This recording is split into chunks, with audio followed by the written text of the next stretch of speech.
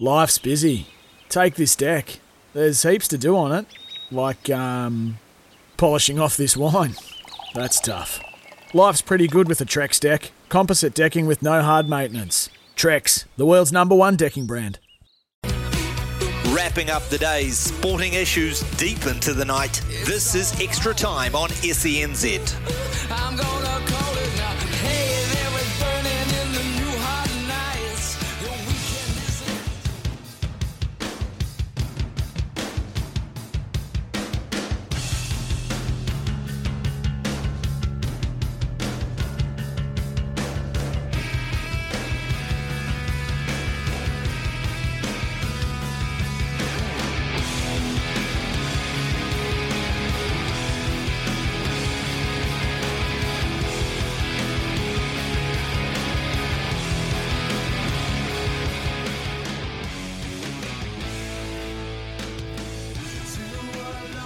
It's just coming up after 9 o'clock here on the program. Great to have Greg Murphy, Stephen McIver bringing you all things motorsport between 7 and 9. Always enjoy listening to those two. And again, well done to Scotty McLaughlin, well done to Scott Dixon. Certainly looking forward to this weekend's final round of IndyCar. Now, normally off the back of those songs, I would come in and I would sing. And I would sing and people would appreciate my singing. But Garth Galloway, cricket commentator, noticed the other day that in fact I can't sing and picked me up on it. I said, yes, but I'm a little bit abstract. I'm a little bit of a Picasso. You know, in 30 years' time you're going to wake up and realise the genius. But I've decided, hey, too much of a good thing's not a good thing, so I'm not going to sing tonight. Telephone number, however, and I do want to get your thoughts, particularly on the cricket, any other sporting matter. I know that probably there's been a lot of opportunity today, but there will be people out there in Radio Land who have been listening who haven't maybe had a chance to have their say on that, Chapel Hadley. Telephone number is 0800 150 811. You can text us here on 8833. After 10 o'clock, Andy Buckley, BBC commentator, calls a lot of games for Manchester City. He's going to join us on the program. We're going to look at the Champions League. Another big win for Manchester City.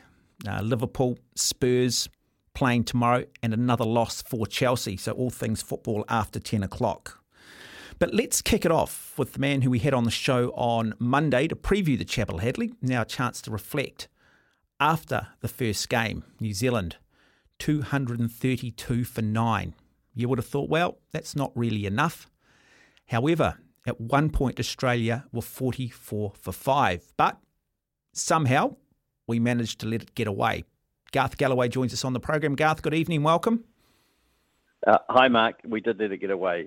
You're right. I didn't sing tonight, Garth. No, that was good. I was struggling a bit with the music, but then you mentioned that Liverpool had won and Chelsea had lost, so I'm happy. It's all good. Subjective, isn't it, music?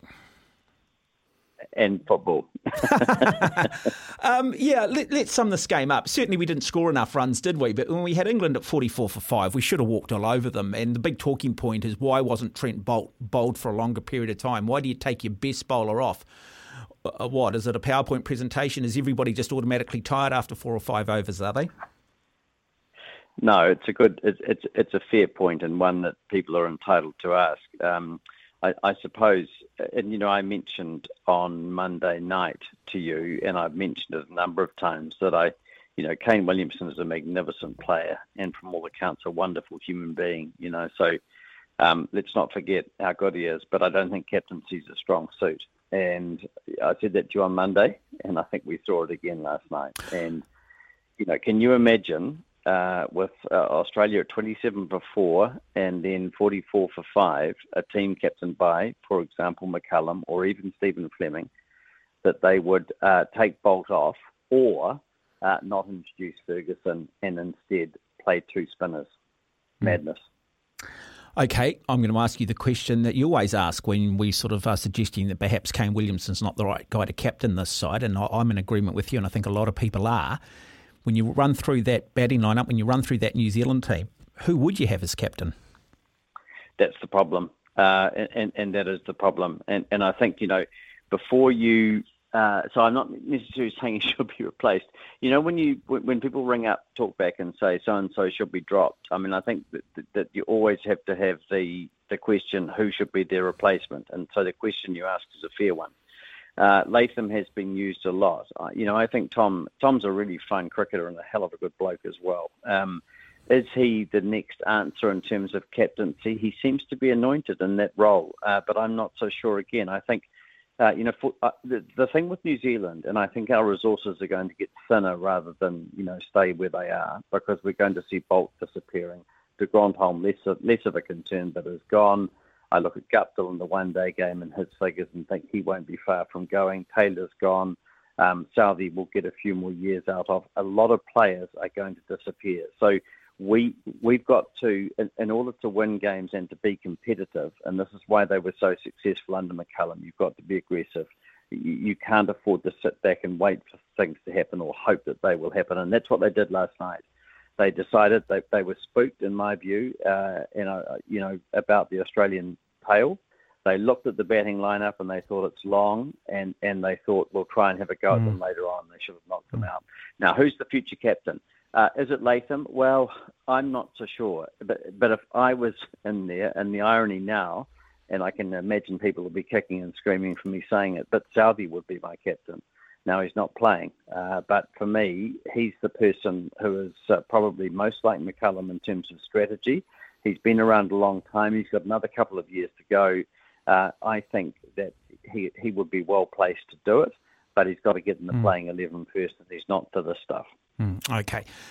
A key bowler for Australia, Adam Sampa, their spinner, 10 overs, 1 for 38, but he got the key wicket of Devon Conway when Conway was on 46. Our answer to him, and we've had this discussion a lot in the past, is Mitchell Santner. Is there an alternative to Mitchell Santner? Does he have enough of an X factor to warrant himself a place in this one-day side? Yes, he does. I think Santner's record in one-day cricket is very good, and his record against Australia is exceptional. So he would be one of my first pick players. We've talked about him in the Test team before. I wouldn't play him in Test cricket. So, yes, he does. I don't think he should have come on when he came on last night. I would have bowled, and you heard Bolt saying, which was interesting, is he was thinking of having a 6th, 7th or 8th over. So he thought he was going to be kept on.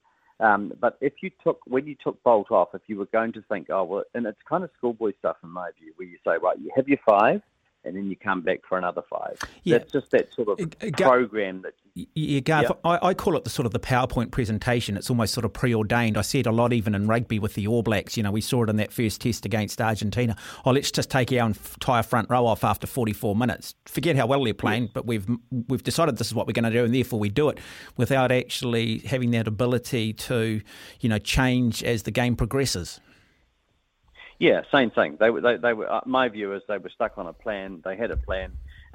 Interestingly, Australia did the same thing that New Zealand did. So Stark and Hazelwood bowled at the top.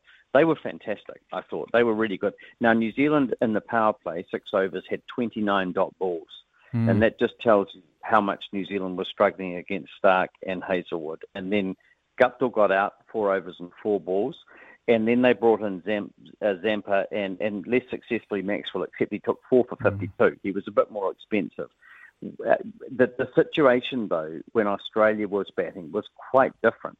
They were 27 for 4, and then after Bolt had been taken off, Henry picked up another wicket. They were 44 for 5. You had to put Ferguson on. If you're going to take Bolt off, you've got to get a guy bowling 147 k's an hour at them. You do not allow players like Green and Carey to settle in against spin bowling. And that's exactly what they did. And, the rest was history. And if you listen to the TV commentators, at 99 for 5, they were starting to say Australia have got this game won. And that just tells you how much they backed themselves. And New Zealand gave them that opportunity. And we haven't won a game over there for 13 years, and you can see why. I mean, Martin Guptill again struggling overseas, plays very well here, out for 6. But then you had Conway, good solid start, 46. Williamson, 45. Tom Latham, 43. But neither of, or any of those batsmen actually kicking on, scoring the 100 or scoring 80 or 90 runs. What can we put that down to? Why are we somehow getting into the 40s and there appears to be that lack of concentration, all picked up by Maxwell? I think that for me, it's not easy. So they've played, as we talked about a couple of days ago. You know, they've been over playing against the Netherlands, Scotland, and Ireland. And you're not going to improve against players like that. And then suddenly you end up in Cairns on this tour. And so, so in fairness to New Zealand, the conditions are different, and they're up against a much, much more competent attack. So it's not easy. My impression of them was that they decided quite early on that this was a 230 pitch and that's what we're going to play for. Okay, and they weren't too far off that when you look at the scores. 250 would have been nice. The issue really was that in the first 6 to 10 overs, we weren't scoring enough singles and twos. And we were just crease bound, and I think we'd got into this mindset that we'll score 230 or 240 and take our chances. And they just didn't look for those runs. So if you look at Conway, 46 off 68, so at strike rate of 67. Williamson, 45, strike rate 63. Latham, 43, strike rate 75. Mitchell, 26, strike rate 78. And then you look at the Australians. Warner, 20 with a strike rate of 80. Green, 89 not out, strike rate 96. Carey, 85 not out, strike rate 85. But, you know, you've got to get your strike rates up. So that's where I think New Zealand really struggled. So tomorrow, you know, you're going to have to see Guptill and Conway just being a bit more purposeful. It's surprising, though, with the amount of T20 cricket our guys play, you'd think that would almost just be automatic now, those high strike rates. I mean, we even see at Test cricket just how quickly we score runs now in Test cricket compared to what we, say, did 30 years ago. Yeah, I agree. But in fairness to the players, I think it's really hard to head off to Cairns. It's 30 degrees. You saw the sweat dripping out of the helmets. And they're facing, you know, Stark and Hazelwood, and they are a very different set. So, I mean, the interesting thing for me is now, what do they do now, Mark? Can they come back from this? I would be surprised. I think there's a lot of psychological damage done by that because they know, and the way that they've spoken about Bolt not bowling on and things is less than convincing. They got it wrong. They got it very wrong, and they're paying the price. What can they do now? Well, you know, Hazelwood and Stark, they've got to try and to change their strategy. Okay, but let's look at the Australians. You talk about psychological damage. I mean, Warner he seems to play well in Australia, but he's been under a little bit of pressure when he's played away. Aaron Finch is under a huge amount of pressure to keep his place in the side. Another failure at 5. Smith and Labuschagne 1, and Labuschagne out for a duck. I mean, there is potential weakness, though, there at this time of year in Cairns? Oh, absolutely. Oh, they're vulnerable. Yeah, you bet they are. And and who knows what pitch they're playing on tomorrow. They're on the same ground, obviously. But the pitch did seem to get easier. That was a fair comment, I think, made by the New Zealand side. Look, Finch is incredibly vulnerable. He's having a terrible run. Smith struggled. Labuschagne struggled, Stoinis struggled, but the point is, for me, they're struggling against Bolt, who is just a magnificent bowler, and I thought Henry bowled well as well. So they are vulnerable at the top. There's no question about that. But if we get an opportunity like we got a couple of days ago, New Zealand have just got to put the foot on the throat and kill them, basically. You know, you can't just sit back and think we'll take wickets later on. Not against Australia. Okay, I want to talk about Cameron Green. Is he going to be the next great Australian all-rounder?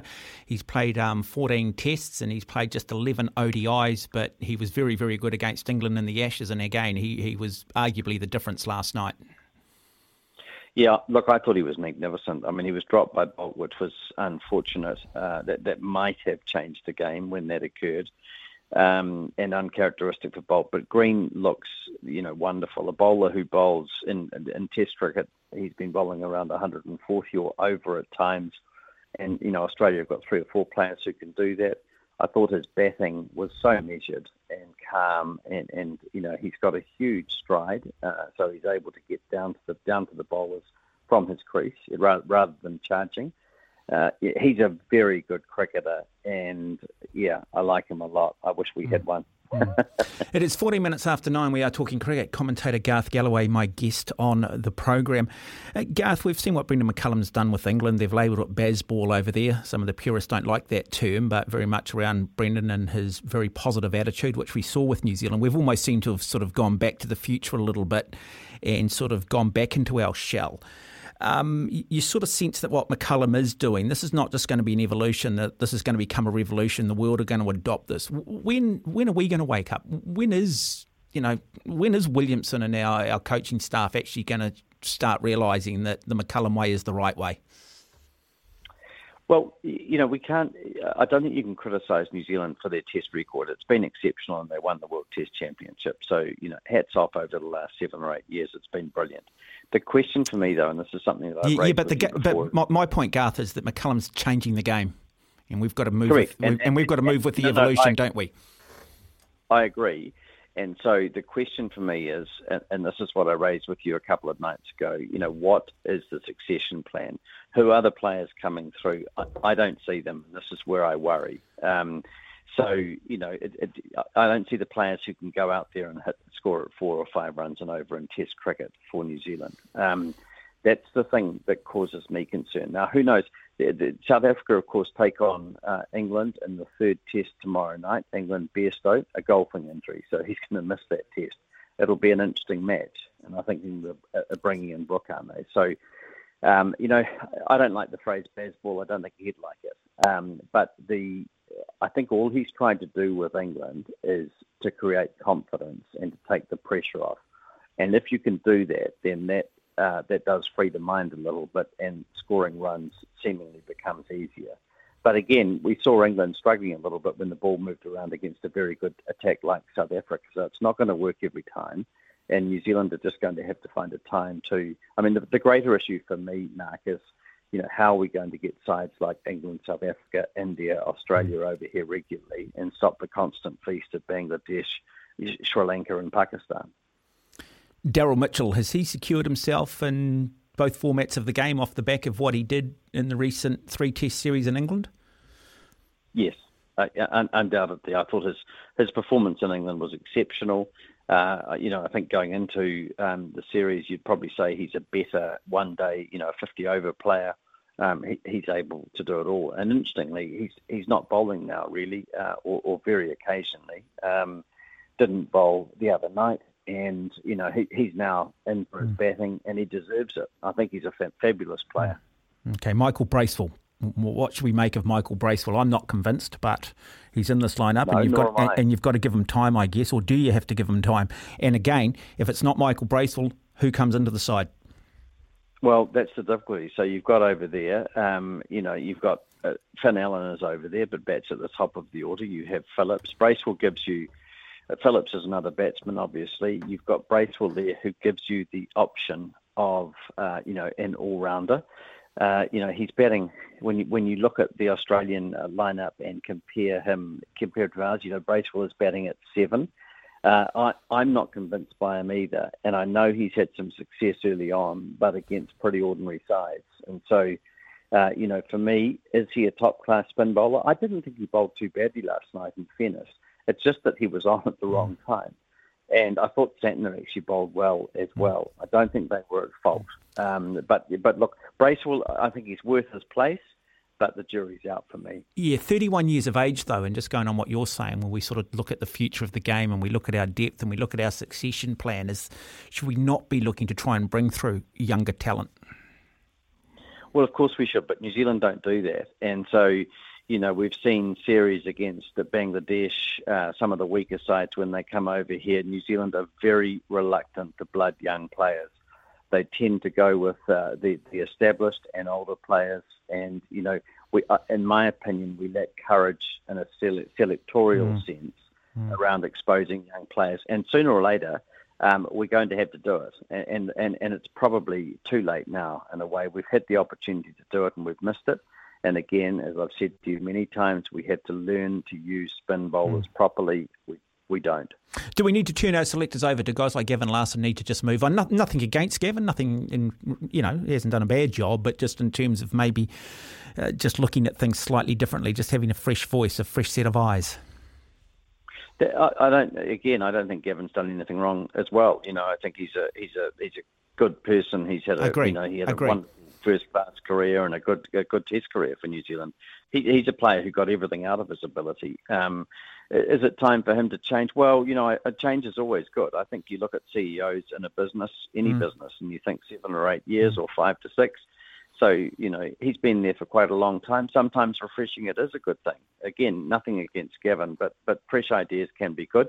We are going to have to do a lot over the next couple of years, Mark. We're going to lose players. We have the lure of all of these 2020 competitions, and it's going to be much easier for players to fragment and split off if this team is not doing well.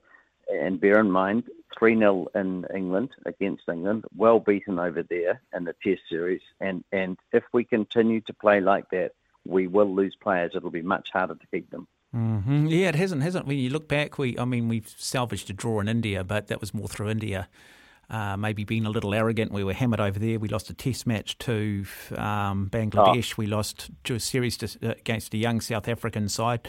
Yeah, the last 6 months have sort of been in complete contrast to really the last 6 years, haven't they?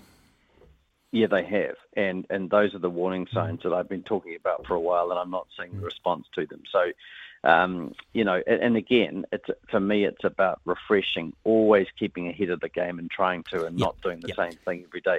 So so the greatest example for me of that is that Ross Taylor, whose career has been magnificent, and make no mistake about that, I think our best ever one-day player, and a very fine Test cricketer. But in his last 2 years of Test cricket, averaged, I think, around 25, 26. Yeah. Kept in, we've got to be tougher. Guptill now, really struggling. What are they going to do with him? Yep.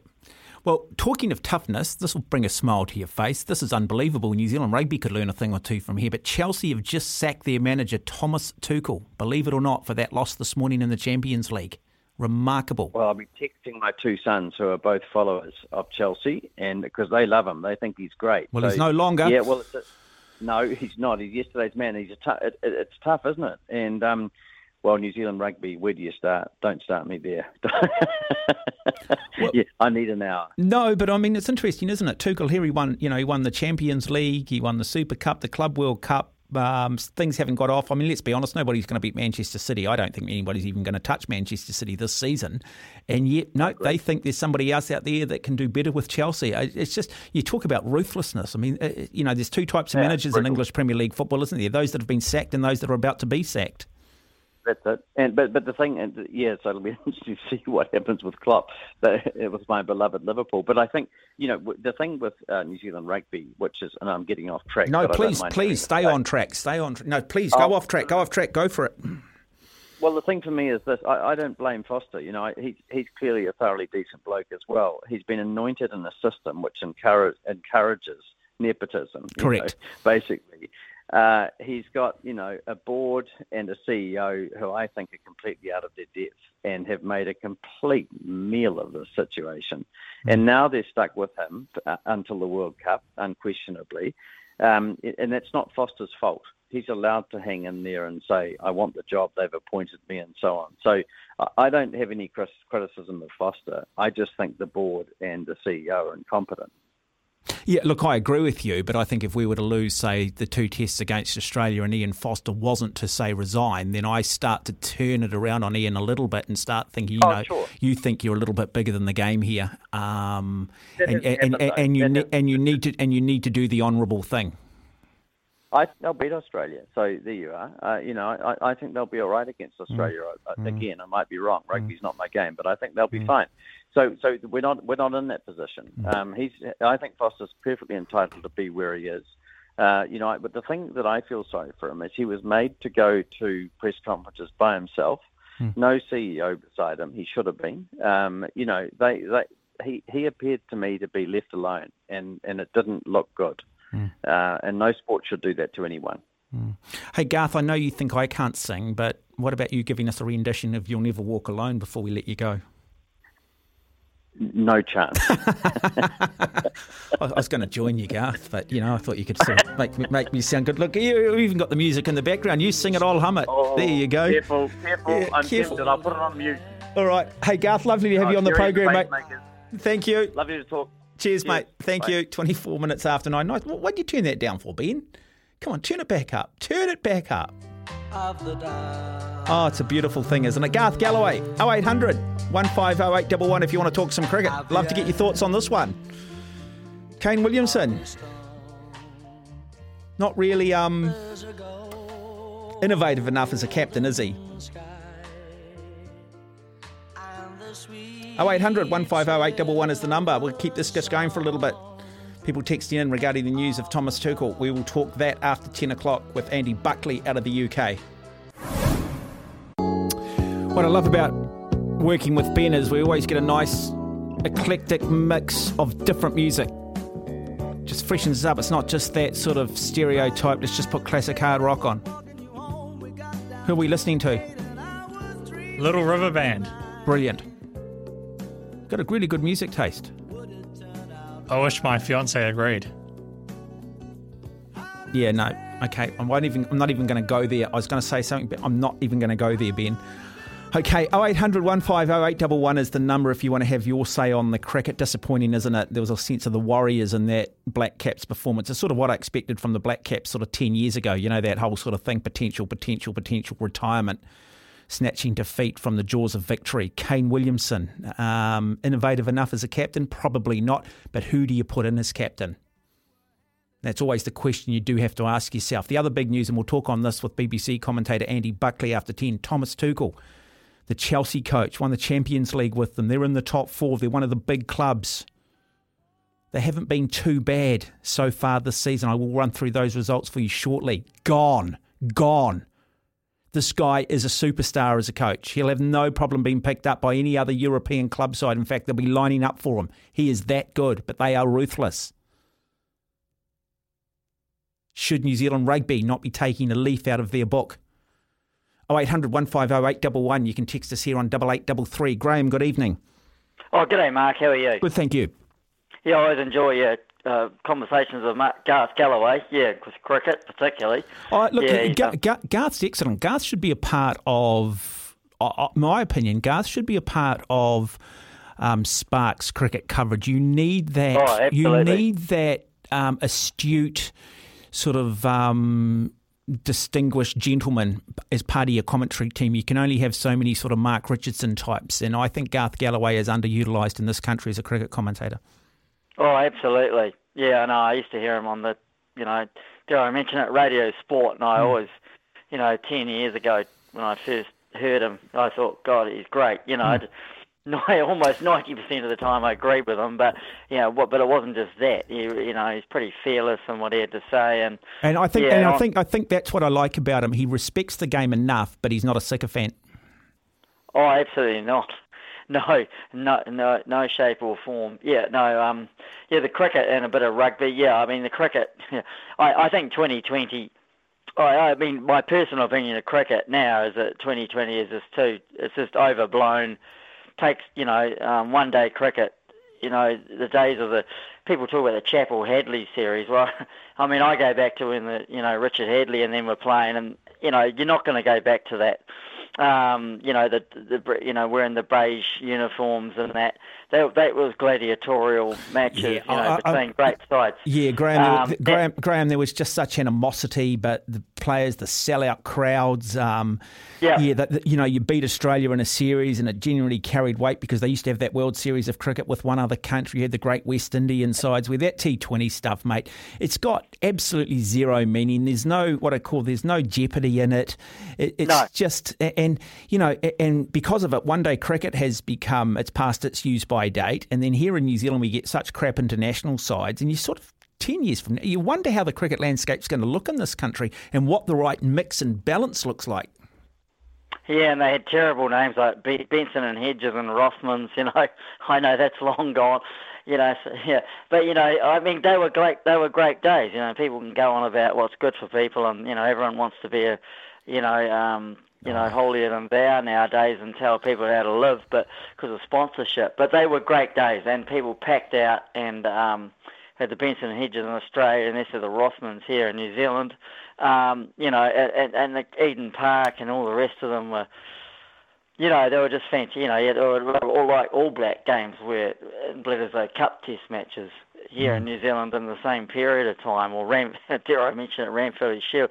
But I just want to pick up a little bit, I only caught a bit of what he said about Ian Foster, but yeah, I'm not too sure if I agree about, Ian Foster being he's entitled because he's been picked as the All Black coach, but, I do wonder, I think with the Mark Robinson situation, I have a feeling he possibly wanted to get rid of Foster, but he hasn't handled it well. But I'll diplomatically put it and say I just don't know how much wraparound support do you put around a guy.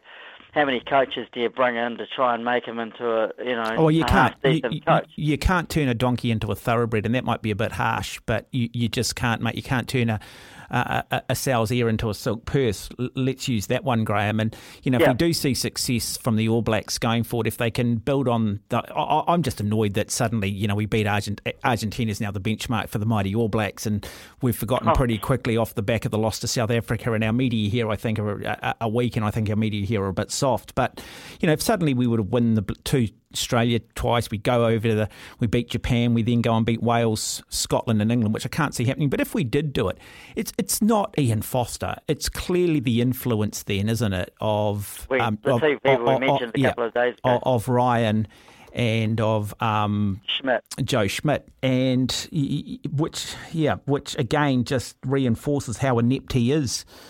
But I mean, look at what they've Thomas Tuchel. I mean, hell of a manager for Chelsea, and gone. Oh, that's unbelievable. Yeah, and I heard about that. I mean, that's just, it's almost the opposite extreme, isn't it? And rugby, it's the opposite extreme, and the other way, but with the All Blacks, it's, well, we'll discuss this many times over a long time, you and I, and on air, and it is ridiculous. But but they're going to say now that, all is well. I mean, Australia, I think, they're lying in wait, and, we'll wait and see what happens next Thursday night. They may well, Australia's been up and down too, but they don't have the depth of talent New Zealand has. And but Dave Rennie is certainly a sharp coach, and we know that from what he did here. So we'll wait and see what happens. Well, there. We'll see, Graham. We haven't seen this team be able to get up week in, week out, have we? Hey, No, Graham, exactly. Graham, lovely to have you on the program. I've just got to take some commercial breaks. You're a good man. Yep. Otherwise, I'm going to have 20 minutes of ads in the last 20 minutes of the show. No one wants to listen to that. For it. Okay. And saying that, I do encourage people to go with the advertisers that advertise on the station if they are part of the marketing, part of your purchasing decision going forward. It is 23 and a half minutes away from 10. 0800 150 811 is the number. We are taking your calls. I want to comment too, interest with Graham talking about how back in the day the one-day cricket was sponsored by Rothmans and how all that's gone. Yet we still allow alcohol sponsorship. I just want to comment on that off the back of the next break.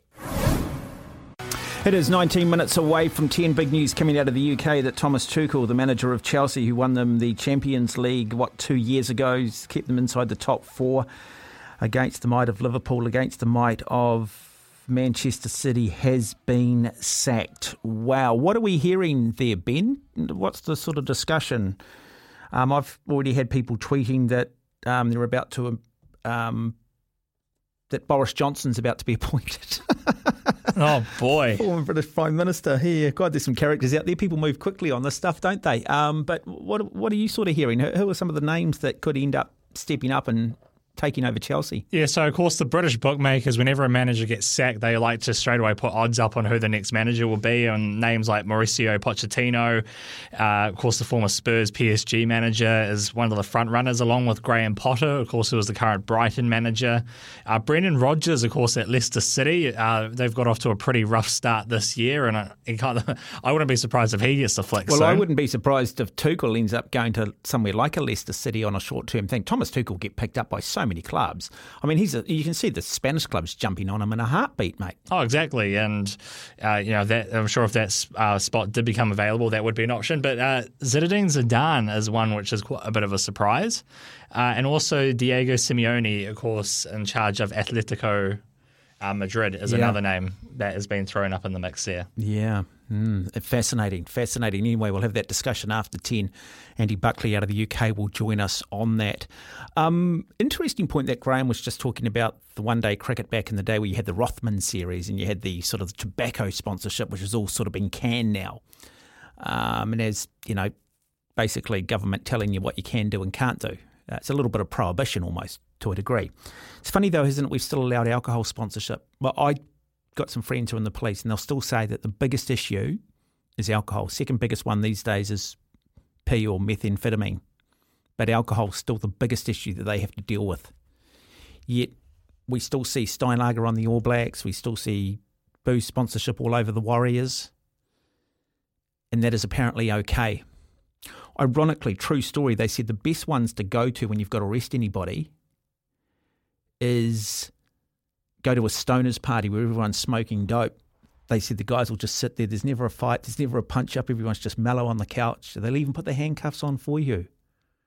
Never any issues when you go to a stoners party, according to the police. My point is, and I know we had a referendum recently in and around legalisation of marijuana and stuff, but if you do look at it, you go, well, alcohol causes a lot of abuse and causes terrible things in the community. We know the absolute devastation that methamphetamine does. Alcohol's still legal, yet no one's ever really got hurt at a marijuana party, have they? I say that with a smile on my face, of course. I'm not even sure which way I voted on that referendum, to be honest. Always an interesting debate. See, it's legalised completely across Canada, most of the states now. Decriminalised at least. Anyway, just food for thought. I just find it a little hypocritical that we still allow alcohol sponsorship, yet we can tobacco sponsorship when you look at actually, which is more detrimental to society. You'd have to say probably alcohol if you certainly talk to the police. Right. 0800 150 811 is the number. You can text us here on 8833. Someone else saying Joachim Low. Was he the German manager, wasn't he? Possibly could end up taking the job. Not a bad option. I think we'll find out fairly quickly. They're not just going to go and sack Thomas Tuchel, I should say, in the first, a month into the season and not have a backup plan. This is not an interim manager and we're going to go and interview a whole lot of people. They must have somebody ready to go. If you want to have your say, 0800 150 811. And also, Carlos, I know you texted in earlier and almost led us to this particular story. Thank you for your text. Do appreciate you taking the time. As I said, we will talk football after 10 o'clock and the lines will be open as well. But look, if you do just want to have your say on that cricket from last night, again, I've just sort of brought up the whole sponsorship of alcohol. I find it interesting. There was a newspaper article, I think it was yesterday, talking about that the most money that is spent at lotto shops tend to be in low decile areas where people are at risk the most in terms of gambling and living expenses, etc. And whether or not those types of outlets should be in those communities. Bottle stores is another one. But I always look at the Warriors and I go, I think it was it bourbon, whiskey and Coke or something they always had on their sleeve. They used to have Wendy's. I'm not sure if Wendy's is still a sponsor of the Warriors. Then they used to have casino on the front. And you're just thinking to yourself, really, are you a family club? Or are you just a platform to push your product in an area and geographic location of society which is pretty fragile at the best of the time, and you'd have to argue probably ethically not that responsible. 13 minutes away from 10, 0800 150 811. It is 9 minutes away from 10 o'clock. After 10 o'clock, we will talk football. We'll have Andy Buckley out of the UK. We'll talk about Thomas Tuchel being sacked from Chelsea and also look at the success of Man City and Erling Haaland. Right, let's go to the phones. Hi, Eugene. Yeah, how you going, Watto? It's happened 4 times this century, and every time it's done. On the first 2 occasions, it was the 2002 BB Series, and then it was the 2003 Cricket World Cup. It was Michael Bevan playing the decisive role. On the third occasion, it was the 2019 World Cup, Alex Carey. Yes. And Usman Khawaja. And then on the fourth occasion, yesterday, once again, it was Carey alongside Cameron Green. So, yeah, it's... Just dropped out there, Eugene. Have we got you there, mate? Oh. Yeah, sorry, that's better. Yeah. Yep. Tricky one, isn't it? Yeah. Oh, look, it is. I mean, it's the fickle nature of cricket at times. Yeah, for sure. Look, I think it's important they get back on the winning ways tomorrow. Look, I'll be backing them. I didn't back them yesterday, but I'll back them tomorrow now. Well, I think we get opportunities against Australia and we just don't seem to take them. They are the benchmark of international cricket. Let's not kid ourselves. I mean, everyone wants to beat Australia, more so than India, more so than England. And we want to play them more regularly. Well, we're not going to play them more regularly if every time we're given a chance they beat us and beat us comfortably. And that seems to be the status quo. That seems to be very much the default setting. We seem to have success to a lot of other countries, but not Australia. We've got to start beating these guys, and we've got to start beating them in Australia so that we become a lot more enviable for them. Yeah, definitely. Just quickly on the rugby league tomorrow night. On Friday night. I'm pretty sure. Look, I think if Parramatta don't win on Friday night, they can kiss their NRL chances goodbye because of the season they've had. But look, if they do, Watto, did you know Clint Gutherson? He played his first game for Manly against Penrith on debut. And it's also his birthday on Friday. King Gutho is 28. Did you know that? No, he's been around a long time, though, isn't it? I'm pleased you brought that name up because I'll be honest, I haven't watched a lot of NRL in recent weeks, and in fact, probably over the last month. And it's certainly it's an enticing, mouth-watering Friday. I'm not a big Panthers fan. I'm not a big Cleary fan, to be honest. I mean, Ivan Cleary, I like. Not a big fan. Storm Raiders, I hope the Storm beat the Raiders. Not a big fan of Ricky Stewart. I'd like to see the Sharks beat the Cowboys. Sharks are just one of those great traditional sides. And the Rabbitohs I'd like to probably see tip up the Roosters. Yeah, I agree with you on that one. Look, I think the Sharks and Parramatta have been just chipping away. No one's really spoke about the Sharks. Here's a stat for you. Parramatta hate playing the Rabbitohs, and the Rabbitohs own them. I just think maybe too many injuries might cost the Rabbitohs and the Roosters, and probably open the door for the Sharks. And look, Parramatta, if you look at Parramatta, Clint Gutherson, I'll give you a tip. It's not only his birthday on Friday night, he has scored a try in 4 of Parramatta's last 5 matches. Yeah. Hey, look, lovely to have you on the program, Eugene, and we'll have coverage of those games here on SENZ. Look,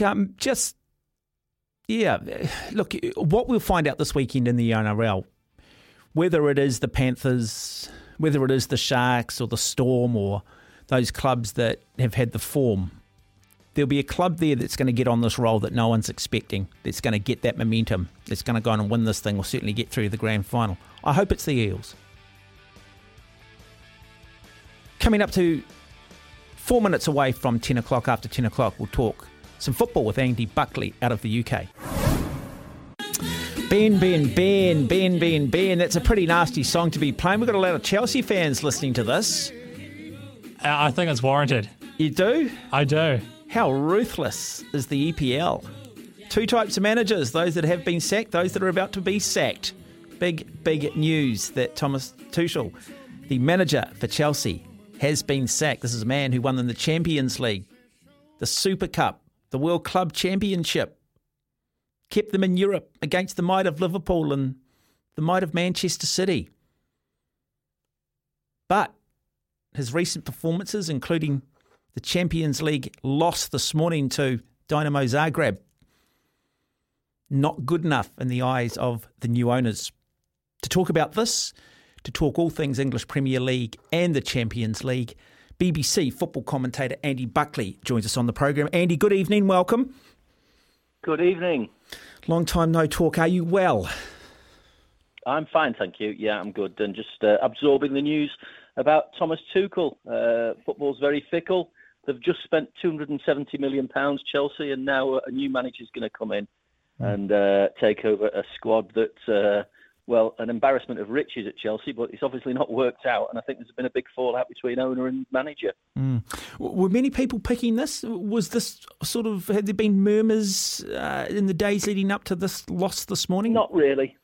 No, not at all. The Chelsea have lost their way at the start of the season, some embarrassing results. But I think from picking up the vibes in England this morning, there was friction between Todd Bowley, the American owner, and Tuchel. A new regime, obviously Abramovich went, and Tuchel was his man, but the pair fell out, and I think it reflected on the pitch. And when it translates into the results, then inevitably there's only one outcome. So already they're talking about possible replacements. Graham Potter from Brighton. Manchester United wouldn't touch him because he hadn't got the necessary Champions League experience. Whether that's right or wrong, I don't know. But and Zinedine Zidane, Pochettino, the ex-Spurs manager as well, has been touted. So I would have thought that from those three, the next Chelsea manager would probably come from that trio of names. Yeah, it's a big thing, sacking a manager and not necessarily having a replacement automatically lined up. I mean, we know how tough this league is. We know how tough the Champions League is. Small percentages. Manchester City is setting such a high standard. How much of a risk not having an automatic replacement? Well, it's a big job, Chelsea. Spent heavily. 47 million on Raheem Sterling, Koulibaly from Napoli, 34 million. Cucurella, Brighton, £63 million, an eye-watering figure. So Bowley, the owner, is splashing money around. Fofana from Leicester, 75 million. He's splashing the cash, and he's going to tempt somebody to one of the biggest jobs in world football. Chelsea with a big reputation, big expectations as well. But the EPL, which is what the magic is all about, is so competitive. And even Liverpool have found out in the last few weeks that it's not quite as brings the success that you'd expect, because the teams are not so much raising the game. It's just so hard to churn out the wins that you need to become champions. Yeah, but turning your managers over because you want an automatic success, that's not a blueprint for success, surely. And we've seen it with the likes of Jurgen Klopp, Guardiola. It's a long-term. Arsenal seem to be doing a good job of it. Surely it's got to be sort of a long-term strategy with your managers. Well, you're right, but you're applying common sense and logic to that reasoning, and that doesn't apply as far as football is concerned. Certainly as far as Chelsea are concerned. If you look at the list of Chelsea managers in the last 15 years, Mourinho's been there twice, Ancelotti. There's a long list of people who've spent a year there and have won silverware, serious silverware, and yet have been dumped with big payoffs. Obviously, the money won't matter to Tuchel because he'll get well looked after, but it's just obviously it's a clash of personalities and a strategy. And Chelsea are saying this morning that it's time for a reset strategically, and they didn't feel that Tuchel was the man. And obviously, there's been, when they went to America on their tour, there was talk of Ronaldo going to Chelsea. That didn't materialise. Tuchel was adamant he did not want Ronaldo. He didn't fit into what he wanted. Sterling was his marquee signing. Now, you know about my allegiance to Manchester City. A lot of City fans were glad to see the back of Sterling because he played in that Champions League final 2 seasons ago and did not deserve his place. And that was one big mess up by Guardiola to pick Sterling when Rodri couldn't get even in the team. And Sterling, although he's gone to Chelsea, he's had a decent start. You see Haaland banging in all the goals for City, 12 already this season. And a lot of City fans are saying, well, if that had been Sterling, he'd have tripped over his own feet as he's racing in on goal. He missed so many. But Tuchel said, just going back to Tuchel and Chelsea, he said, Sterling is my marquee signing. I don't want Ronaldo, who's getting to be pensioner stage now. Let's face it, he's knocking on a bit. And then Cucurella for 63 million. They didn't need to pay that. They just upped the ante, and Bowley at Chelsea's quite prepared to pay it. But it could come back to haunt them. I went to a lunch actually at I live not far from Old Trafford cricket ground and football ground, which obviously is side by side. Went to a lunch on Monday, a Legends lunch. Lancashire are playing Yorkshire at the moment in the county championship. I know you like your cricket, Mark, and the guest speakers were Gary Neville and Geoffrey Boycott, two famous names in cricket and football. But Gary Neville was saying, he said that it'll come back to haunt Manchester United, just talking about the finances. It'll come back to haunt Manchester United, the fact that they're paying £385,000 a week to Casemiro, who's the wrong side of 30. They paid 85 million for Anthony from Ajax, when really the going rate was much less than that, but United got desperate. And such is the nature. I mean, in England, they've spent more money in the transfer window, is it 2 billion or something, than Spain, Italy and Germany and France combined. That is a staggering statistic, but it just shows how they're all chasing the holy grail of the Premier League title. Can anybody beat Manchester City? I sort of sit back here and I'm a Liverpool fan through and through, and clearly we've dropped a lot of points already, but even though I think if we'd won them, I think with Haaland, the way he's come into the City side, the way he's settled, the way Guardiola has this team playing, I just always sense that, hey, everybody's playing for second anyway. Is that sort of the sense now in the Premier League, and it's going to be one hell of a battle for second, third and fourth and those other Champions League spots? I don't think so. No, I don't think so. Interesting to watch Manchester United and Arsenal on Sunday and see how Arsenal measure up. I don't for 1 minute think Arsenal will become champions. You might want to play that comment back in a few months' time and prove me wrong, but I don't think they'll become champions. I don't see it, though, as it's a procession behind City, and I don't think the City fans see it that way because they dropped points at Villa last weekend. They're playing Spurs on Saturday. Spurs beat City twice last season and could easily beat City again. So from the pack, not from United, possibly from Arsenal, more likely from Spurs, definitely not Chelsea. Liverpool, certainly. They've not found the rhythm yet, but I think they will do. I think Thiago coming back will help them. The City are. It's not a foregone conclusion that Manchester City will win the title. I don't think the defensive stability is quite as good as it should be. They give teams chances. They have fullbacks who play in midfield basically just to join the attack. Foden's been a little bit off the boil. He did all right last night, but he's been off the boil. So no, I don't think it is a one-horse race by any means. If you shut Haaland down, and easier said than done, do you shut Manchester City down? Well, you didn't do last season, really, because they didn't play with crosses into the box. The first goal last night came from a cross into the box, and Haaland was on the end of it from De Bruyne, inevitably. I still think they've got... I think Alvarez is a great signing. I think underrated. He's flown under the radar. Julian Alvarez from River Plate. He'll do well. Aguero-type player. Fast, darts around. So I think there's a lot more to come from him. And I think Haaland's got to be managed. The fact he's not in the World Cup is a help to City because he's got 6 weeks holiday in November because Norway aren't there. That will help. But I just think Haaland needs to be managed. People are talking, how many goals is he going to score? He's got 12 already. 12 first week in September. They're saying, oh, is he going to get 40? Is he going to get 50? I don't think it's going to be quite as straightforward as that. But City fans are enjoying the ride, let me put it that way. Yeah, what is it about him? I mean, what type of footballer is he? I mean, is it just because he's just got such a big sort of physical presence about him? Is he going to change the game? Is he going to change the way centre forwards going forward are going to look and play? Well, I just think because of his such a physical specimen, he is a machine. He's a monster. But to have those attributes, I mean, Peter Crouch was one of the tallest players there's been in the Premier League era, but he didn't have the pace. And the thing is that a lot of players haven't got.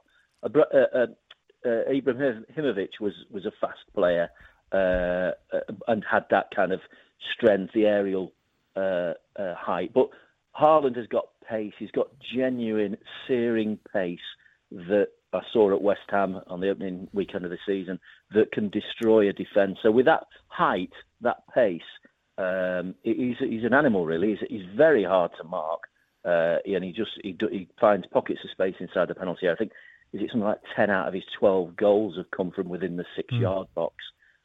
So he's just he's already prolific. And it's a new dimension to the way City play, because even with Aguero never had that electrifying pace, and he was fast at his peak, I suppose, but he certainly didn't have the height. So it's a different way of playing, but it is fascinating to watch. It really is. It's intriguing. I suppose that's the magic, really, of football in England at the moment. What's it meant for Phil Foden and the way he's playing?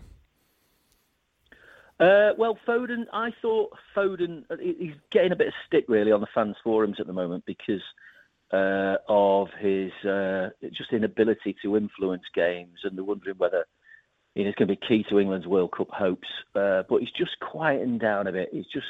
Now, maybe last night was a sort of a trigger, another turning point, and he's going to come good again. And even Guardiola after the game last night admitted that he's not been playing that well. He's not had the influence that he did have last season, but he's not needed to. De Bruyne is firing on all cylinders already. Exciting times. Interestingly, I know your allegiance to Liverpool. I went to watch a game on. Have you got a second, Mark? I went to watch a game in the FA Cup on Saturday. It was West Didsbury and Chorlton versus Macclesfield. And the reason I'm telling you is Macclesfield had a goalkeeper who's fourth choice at Liverpool. And there's a money aspect to this. His fourth choice is a Brazilian that Liverpool paid £1 million for from Fluminense, and he earns £6,000 a week, and he's playing for Macclesfield in the 8th tier of English football. Robbie Savage, the former player who took over Macclesfield, he went bust, playing Cheshire, south of Manchester. Went bust, reformed. Robbie Savage and a businessman took it over, reinvented the club, and they're sort of making their way back up the pyramid of football. Anyway, they've got this guy on loan, and I was amazed by him. He's 19, this lad. Liverpool paid £1 million for him. He's fourth choice at Liverpool. He trains with Liverpool on a daily basis, but he plays for Macclesfield in the 7th tier. And it just staggered me that a player is earning £6,000 a week on Liverpool is playing his wages, not Macclesfield. But that's the nature of how it all filters down, and how it is for any aspiring footballer. England is the place to be, really. You talked about Sterling and no love lost from Manchester City fans. Where does Jack Grealish sit inside of Manchester City? Good question. Jack Grealish, yeah, he's liked. I think he endeared himself to the fans. It can be sort of seminal moments that can just suddenly endear yourself to the supporters. And for him, it was to sort of the celebrations after they'd won the league in May, and he was there. He'd had one too many, shall we say, on the parade that they had through the city centre, and he was taking the mickey out of Almiron, the Newcastle player, which came back to haunt him, because you remember Almiron scored a good goal for Newcastle against City the other week, and people reminded Grealish of that, and he was a bit naughty with the way that he just said, he was criticising one of his players, I think it was either Bernardo Silva or Mahrez, and said, you played like Almiron. In other words, it was a jibe at Almiron, saying, you're not playing very well, you played like Almiron. But his performance has improved last season. He's been out injured this season, so he's hardly played. 100 million, you think, well, you should get a decent return for that. But there's other transfers that are kind of catching up with him, really. Manchester United paying £85 million last week for a guy from Ajax. So I think the second season syndrome, I think, for Grealish. In other words, not much last season, hopefully far more this season. 16 minutes after 10, you're listening to SENZ. We are talking football here on the program. Andy Buckley is my guest. Andy, look, what's it like being a Manchester City fan living in Manchester, and how things have just swung around from Manchester City so long, just been in the shadow of the great Manchester United, now arguably the team that's setting the benchmark, setting the standard for the entire world. However, do need to win the Champions League. But what's it like living in City, in Manchester, being a Manchester City fan? Fabulous, unbelievable, really. I mean, the City fans sing this song. We're not really here. We're not really here. Like the fan of the Invisible Man. We're not really here. That is one of the songs that the City fans have sung for decades, really, because they can't believe where they are. They used to sing it when they were in the old second division, the third tier, when they were the laughing stock of English football. Let's face it, it was a joke. The Theatre of Comedy, it was known as. The Theatre of Dreams was across the road at Old Trafford. Manchester City were referred to as the Theatre of Comedy. It was that bad.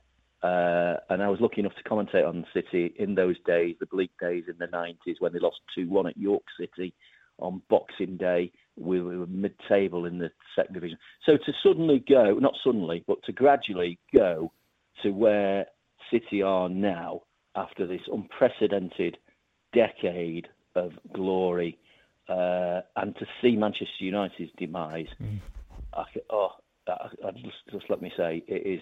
You just have to pinch yourself. You do have to pinch yourself. Those epic 6 minutes against Villa at the end of last season when they came from 2-0 down, or was there a couple of weeks ago against Crystal Palace, 2-0 down at half time. You confident that they would get it back. They did get it back, and Manchester United were basically dancing on City's grave when City was struggling, and David Gill and Alex Ferguson. David Gill was the chairman, the chief exec, and Fergie the manager. They approved that banner at the Stretford End that ticked over every year, 33, 34 years. Just so Manchester United signed off on that to rub in Manchester City's noses in the dirt about how bad City were. And City fans will never, ever forgive United for that. And to see the transformation now with both clubs in opposite directions is just, well, we are living the dream, really. And it won't last forever. It won't last forever. It goes in cycles. We know that. Yeah, I want to ask you this, though. There has been criticism that Paris and Manchester City, that you guys are basically funded by entire countries, and therefore potentially it's not a level playing field. What is Manchester City's answer to that? And is there a point here? Is this good for football? Potentially no. But City fans will just say, well, we don't pick the owners of our club. And they don't. You support your club, whoever owns it, as do Chelsea supporters. But no, we don't pick the owners, and you know it's going to be brought sharper into focus, I suppose, with the World Cup in Qatar in a few weeks' time about football and its influence in the sporting world, whether it's golf, this LIV thing. You know, they've got this tournament that starts at Wentworth tomorrow. Massive. You know, Lee Westwood gets absolutely slaughtered on Twitter. He'll put anything out to promote his LIV status and the tours he's playing on, and he gets absolutely hammered because he's sold his soul to Saudi money, basically. So, you know, Newcastle United, the sport washing, the so-called sport washing of from Saudi Arabia. So, I think the Newcastle fans would turn around and say, well, the rights and wrongs of it, I know there's a moral argument, and the things that are happening in these countries are quite appalling. So I stand very firmly on the fact that it is dreadful what's going on. Should sport really, which is your question, should sport approve this kind of thing? No, it doesn't approve it. Should it accept money from, you know, should the British government accept the oligarchs' money in Mayfair and Belgravia and all these sort of posh places in the capital, but they have done historically. So it's a political argument as well as a sporting argument, and there are rights and wrongs with it. I hear what you're saying, but in terms of the kind of the everyday going to watch your football team, are you supposed to not go to the Etihad because they're owned by Abu Dhabi, or are you not supposed to go to the Emirates? You know, the stuff that even goes on in Dubai. So there's a lot of countries who've got some very shady backgrounds. Hey, Andy Buckley, it's been lovely having you on the program. Hey, before you go, you don't want to join me in a rendition of You'll Never Walk Alone, do you? Well, good luck to Liverpool tonight. That's interesting, actually, about the Liverpool thing, about advising the fans not to go out in Naples. Oh, well, I thought you were joking there, Mark. No, I was joking, but we can sing it. You can sing it, I'll hum it. I know a good Manchester City. I know you guys are envious. It's the one thing you'll never be able to have, and that's the song. That's the song, Andy. But no, I wouldn't go out. I don't think I'd go out in Naples either, to be honest. Well, I went 4 years ago when City won at Naples, and it's a lovely city, home of the pizza, Mark. Yes. No, I have been. I went when I was about 10, and then I went from there to Mount Vesuvius, I think, and had a look through all that area. And no, I always remember it. What do they call it? The Calcutta of the South or something, didn't they, at the time? I'm not sure whether that's still appropriate or not. Yeah. But they've been a little bit of a thorn in Liverpool's side over the years. That's not going to be easy. No, I think they'll. I think Liverpool will come good tonight. I think they'll get it right. Good man. You're a good man, Andy Buckley. And if you do want to sing You'll Never Walk Alone, I can just turn it up, mate. I can just turn it up. I've got to go. You're breaking up, Mark. I can't hear you. I've got to go. Hey, lovely, Andy. Thank you. 22 minutes after 10. Telephone numbers 0800 150 811 if you want to have your say on the football. We don't get a lot of people phoning up about football. I'd like to hear from you. Everyone seems to have a club, though, that's into sport or some sort of allegiance. It's much bigger than people think. I'm surprised at how many people out there are West Ham fans. It's just such a wonderful competition. Anybody can beat anybody on its day. There's always just so many narratives that are reported. You know, you talk and celebrate the football. Tonight, the big story is the sacking of one of the big-name managers. There's always a little bit of a scandal, not to the same degree as the NRL, but there's always media around some of the off-field stuff as well. My point is it's incredibly engaging and you look forward to the next game, you look forward to the next week. Here in New Zealand, we just don't have any of that, do we? Because we're so damn PC. Rugby own our media companies, and we've reduced rugby in this country to just the 80 minutes in the middle of the park, and it's just not enough. Feel free to sing this song if you want. Anyway, lines are open, 0800 150 811. If you do want to go back between 9 and 10 when we look back and reflected on the cricket from last night, happy to take your call. Kane Williamson, very, very percentage-based in his captaincy. Not innovative enough, is he? Probably should have won that game. Australia 44 for 5, and we somehow managed to lose it.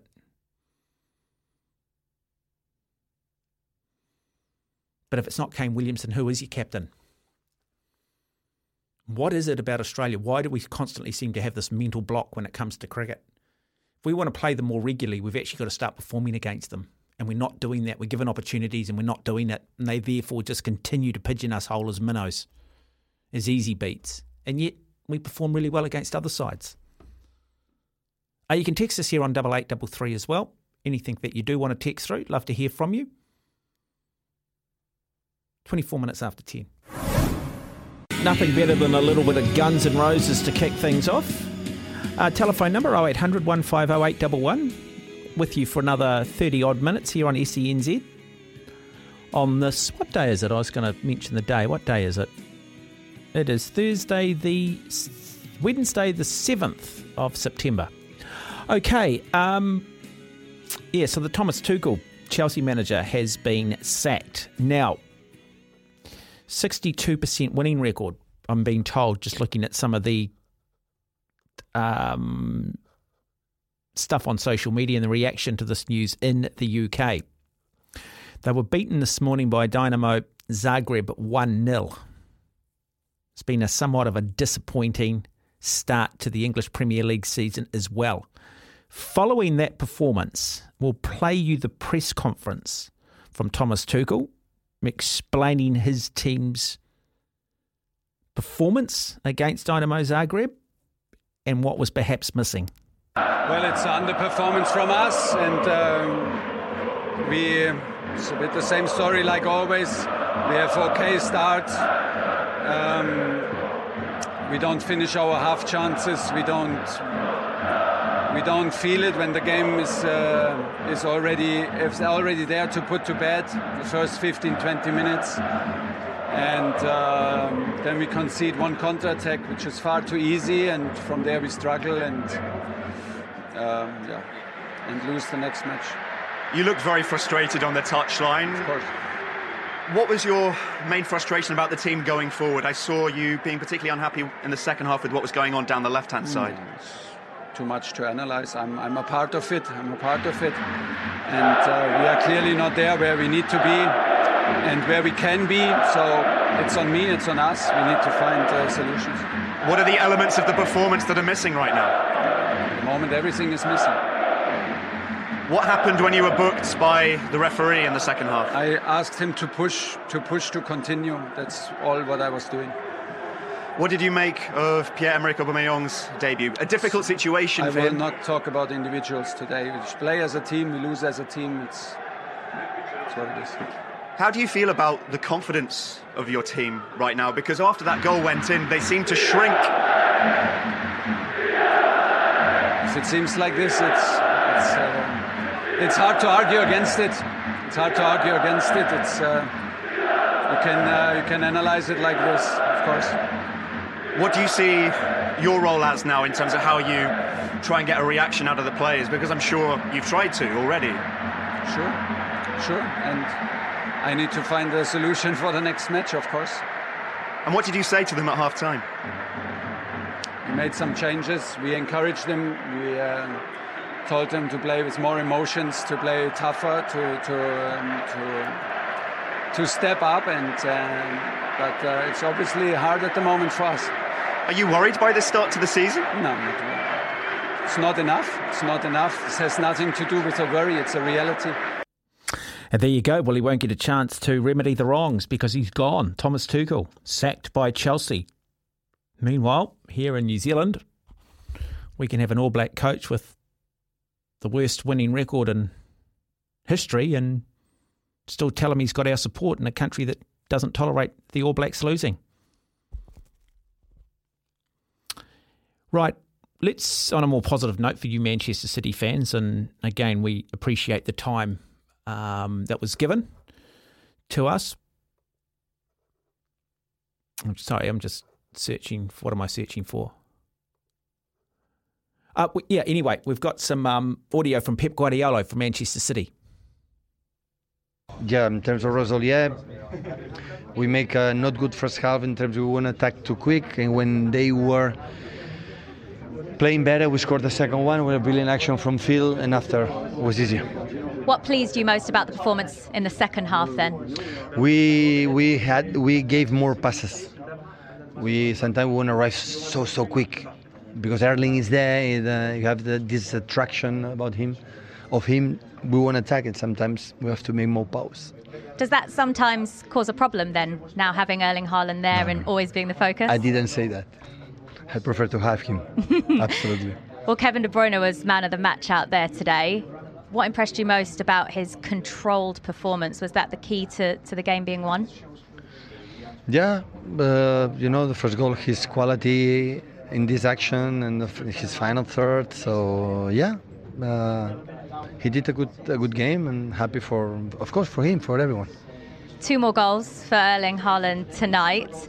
He continues to score goals. We know it. He makes it look so simple, but it's not that easy. So how hard is he working to achieve these levels? I don't know. I think his numbers in all his career, not just here, when he was in previous teams, is quite similar. So he's have an incredible sense of goal. He scored 2, and in the sense they have 2 or 3 more to score.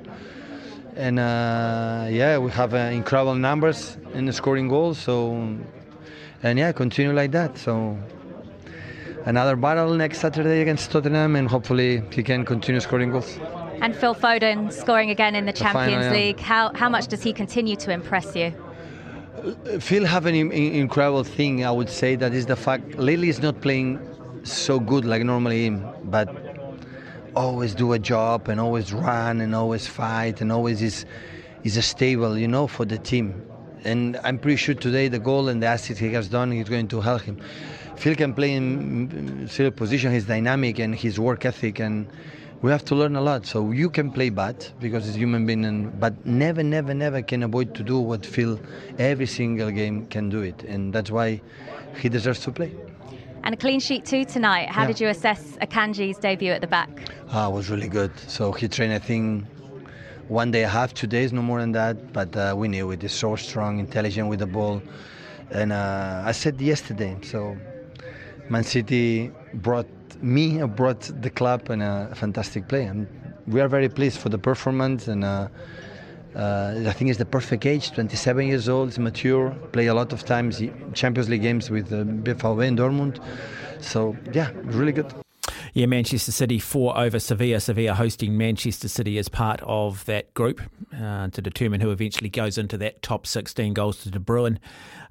In fact, goals to Haaland on the 20th and 67th minute, Phil Foden at 58 and Diaz 2 minutes into extra time. Plenty of games to look forward to. Tomorrow morning, Ajax take on Rangers. Napoli take on my mob Liverpool. Spurs host Marseille. Good to see Spurs back in Champions League football. Frankfurt up against Sporting. Atletico Madrid take on FC Porto. Club Brugge take on Bayern Leverkusen. Barcelona host Victoria Plzen. I'm not sure. I don't know much about them, to be perfectly honest. I'll be perfectly blunt. Inter Milan take on Bayern Munich. You're listening to SENZ. Telephone numbers 0800 150 811. It is 23 minutes away from 11 o'clock. 19 minutes away from 11. What's music, Ben? It is a version of a Bruce Springsteen song. I initially thought it was Bruce Springsteen, and then I had a long listen because you called me out the other day with my Led Zeppelin call and embarrassed me, but that was okay. Yeah, so it's Bruce Springsteen singing his song Ghost of Tom Joad, but Tom Morello, who was from Rage Against the Machine and Audio Slave, he joined the E Street Band for a while. Oh, brilliant. And they didn't know that. They did a version of this song where Tom came out and sung a couple of the verses, did a few awesome guitar solos, which I think's starting now. Yeah, nice. If you go on YouTube later when you get home, I think it was at the Rock and Roll Hall of Fame they did a version of the song. It's absolutely incredible if you watch it live. Just watching him work his magic on the guitar, and there's actually a couple of interviews talking how nervous he actually was to do the song because he's such a big Bruce Springsteen fan. Yeah, it's hard though. Some songs very hard to like. Led Zeppelin's Stairway to Heaven is just one of those songs, very hard to do a better cover version of it, though I did think the one they did at the JFK Awards, which was Heart, which is on YouTube, was incredible, but it's never going to be the original. But some songs I think you can make better, and I think some songs have been done better, well, I think even though the originals are great. Yeah, I think that's one example. Hallelujah, done by Jeff Buckley, is now the standard when it comes to that particular song. A stunning version of it. You know, it would be very, very hard to someone do a better version of You'll Never Walk Alone than what you get with Jerry and the Pacemakers, you know. But, hey, love someone to have a crack. Judas Priest do a really good, heavy version of Johnny Be Good. In fact, if you want to test your speakers, get Judas Priest, Johnny Be Good. Fantastic, big bass in it. Something to look forward to on the way home. Yeah, there you go. Now, you've got some audio too from Nick Kyrgios. I was sort of hoping Nick might go through to a semi-final and might end up winning a Grand Slam. I like the colour that he brings to tennis. I like the McEnroe. I like the Jimmy Connors element to him. I like the fact that he's temperamental, and I think the crowd do too. And the fact that he'll sell out arenas, that he's the hottest ticket in town, just demonstrates that most people aren't really into this old PC crap that we're sort of governed by these days. Yeah, so of course Nick losing in the quarterfinals today. Many people in the office were hoping he was going to make it through, and after the match he smashed a few rackets and he wasn't very happy in the press conference. He had his head down pretty much the entire time looking the other way, but he still answered a few questions. Your emotions, your feelings, how it was playing that match? It just came out flat. Physically didn't feel great, and then I ended up feeling great towards the end of the match. I'm obviously devastated, but all credit to Karen. He's a fighter. He's a warrior. You know, I thought he served really good today. Honestly, probably the best server I played this tournament, to be honest. The way he was hitting his spots under pressure, and he just played the big points well. There wasn't really anything in it. I'm just devastated, obviously. I just feel like it was either winning it all or nothing at all, to be honest. I feel like I've just failed at this event right now. That's what it feels like. Anything that can be done to stop the crowd shouting out during matches? I don't care about that right now. I just don't care. Nick, the injury, how much of a hardship was that at the start? What kind of happened there? Yeah, just knees sore. Obviously, I've been playing a lot of tennis the last couple months. Just came out, the court was a little bit... I just split-stepped and just tweaked it a little bit and then ended up feeling fine. Got some deep heat on it. And everyone's probably carrying a bit of a niggle right now, so nothing major. Just... Yeah, I didn't end up feeling it towards the third, fourth and fifth. I felt great physically. At the end of the match, honestly, I feel fine. Just mentally distraught. Eleanor. Eleanor Cripps Press Association. Nick, is that your season done now, or might you play another tournament somewhere? Honestly, I don't even really care about any other tournament. I feel like at the Grand Slams, now having success at a Grand Slam, it's just like no other tournament really matters. It's like you get better, you get worse, and then at a Grand Slam, none of it matters. You either win or lose. People don't really care if you got better on the day, or you lost 4 in the 5th, or you played at one of the best matches of the tournament, you lost. So that's all people remember at a Grand Slam, whether you win or you lose. And I think pretty much every other tournament during the year is a waste of time, really. You should front up and show up at a Grand Slam. That's what you're remembered by. So, 2 more. Tamani. Just on a similar note, now that you have an idea of what you're capable of in slams, are defeats more difficult to take? Sorry, I didn't hear your question, my bad. Now that you kind of have an idea of what you're capable of from Wimbledon, from against Medvedev, do defeats like this hurt more? Yeah, as I said, yeah, they do. I honestly feel like shit. I feel like I've let so many people down. Sure. I don't know. I feel like I'm playing Tokyo and stuff, but I feel like these 4 tournaments are the only ones that are ever going to matter. And it's just you got to start it all again. And I have to wait till Australian Open. It's just devastating. It's heartbreaking. Not just for me, just for everyone that I know that wants me to win. Love the guy. Brilliant answers. Great press conference. He's 100% correct. You are measured by what you do at a Grand Slam level. No one remembers all the little tournaments you win. You just don't. We remember Chris Lewis for being the first non-seeded player to reach a Wimbledon final. You go back, you look at Boris Becker being the youngest player to ever win a Wimbledon final. It is what you remember by. Those other tournaments are about staying in form. They're about earning a living. Those other tournaments, for those lesser players, it's about building. It's about earning a living. But for the top guys in the world, you are measured by what you purely do in Grand Slams. Same in golf, what you do in the majors. I thought he hit the nail on the head, and you're allowed to be devastated. Go and play Tokyo, you get beaten. You go and play Mexico the following week, you got another chance. Grand Slams, they come around once a year. Incredibly hard to win. 5 sets, unlike 3. You've got 4 rounds before you go into the quarterfinals. It's not 2 rounds, quarterfinal, semi-final, final, like a lot of other tournaments like you get here in Auckland. And when you get to that level, it's not about the money. Money's just a means of keeping score for these guys. It's about a place in history. It's about a legacy. The thing I'm liking about Nick Kyrgios, I think he's starting to realise that. He's starting to realise that it's legacy and that he's got a chance and that he is perhaps good enough. Yes, and while he's temperamental, and yes, while he does throw the sort of the toys, and in the past he might have been a bit flippant towards it all, I think he's starting to realise what he now does want. That he does want to win the Grand Slams. He does want to leave his mark in history. He wants to join some of the greats. Is he the complete package, though? You'd have to still question his temperament at times. Is it a strength or is it a weakness? You'd probably have to say it's still probably just a little bit of a weakness for him. Great from a marketability point of view. But if you go back and you look at Roger Federer, it was said when he was a young player, he was incredibly temperamental, and it was his Australian coach who he ended up later dying. I just can't remember Federer's original coach's name. He was the one that said, "Nah, mate, you've got to pull it in. You've got to channel your energy in the right direction." And hey, the rest is history. 10 minutes away from 11. Okay, 6 minutes away from 11. We are pretty much done and dusted for another night here on SENZ. Plenty of live football to look forward to tomorrow morning in the Champions League. The big news, if you have just joined us, that Thomas Tuchel, the manager of Chelsea, has been sacked. So one of the real high-profile managers, the first to go, won't be the last. Ruthless world of professional football. Mind you, they're paid huge amounts of money, and I'd imagine that they walk away with a lot of money in terms of redundancy.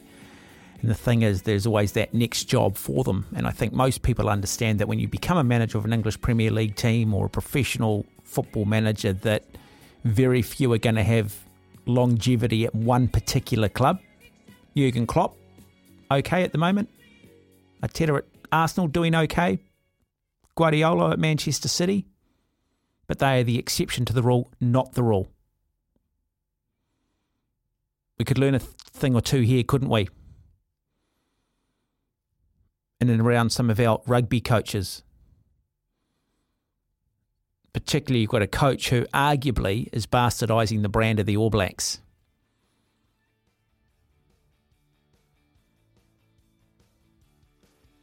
Anyway, special thanks to Ben Francis. Ben, thank you. Good music choices as always, big guy. Oh, a pleasure working with you always, mate. Okay, if you are travelling around the country, people, do take care. It's been an absolute privilege and a pleasure, and we look forward to doing it again. In fact, I think I'll be talking to people on Sunday afternoon up next. It's Tyre Power's Big Footy Final Sale. To kick things off, you can get the power to buy 3 and get 1 free on selected Toyo passenger car and SUV tyres. Tyre Power's Big Footy Final Sale can't last. Visit tyrepower.com.au now.